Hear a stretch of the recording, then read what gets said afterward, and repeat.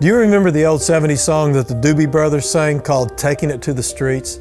I believe there's a message there for the church today. I believe the Lord Jesus Christ is wanting us to take the gospel to the streets, just like He did in His ministry. When you read through the Gospels, you find that He wasn't just sitting in a building waiting for people to come to Him. He was literally out there where the people lived, where the people worked, and where they played. And I believe if we would look at ourselves and say, you know what, God wants to use me to share the gospel, we would be taking it to the streets more than what we are now. But we have to be prepared. We have to figure out how we can turn any conversation we're engaged in to the gospel. And a transition to that is usually a good question. Now, there's some questions that make people defensive, and we want to be aware and not use those, like, do you believe in God?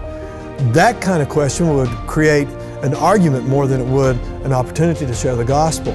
But there is one question that can be used that would help turn a conversation to the gospel, and that is, if God could do one miracle for you today, what would that be? And can I pray for you in that?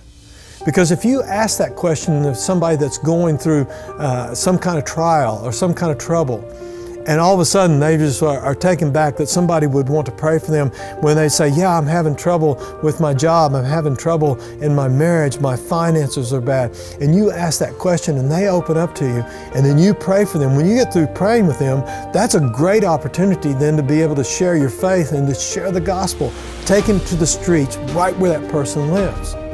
Another question that I learned is from William Fay's Share Jesus Without Fear.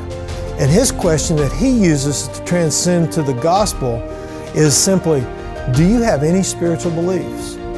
And that's an inviting question because you are literally asking that person what they believe. And if you will listen to them, you can find out where they stand and in their beliefs. And once they've shared with you what they believe, then you could simply follow up by saying, do you mind if I have just a couple minutes to share with you what I believe? And if they say yes, there are many different ways that you can share the gospel with them. You can use the 3 circles presentation. If you don't know what that is, there's an earlier video that we've done that would help teach you that. It's less than 5 minutes. You could simply do the 1-verse evangelism with Romans 6:23 to talk about the key words of that. You could use the Roman road. You could do like William Fay does and have a Mark New Testament and simply allow them to read the Bible and ask them what that means to them. There are many ways of sharing the gospel, but we have to be prepared in our minds and in our hearts that we can turn the conversations from what we're talking about to Jesus Christ.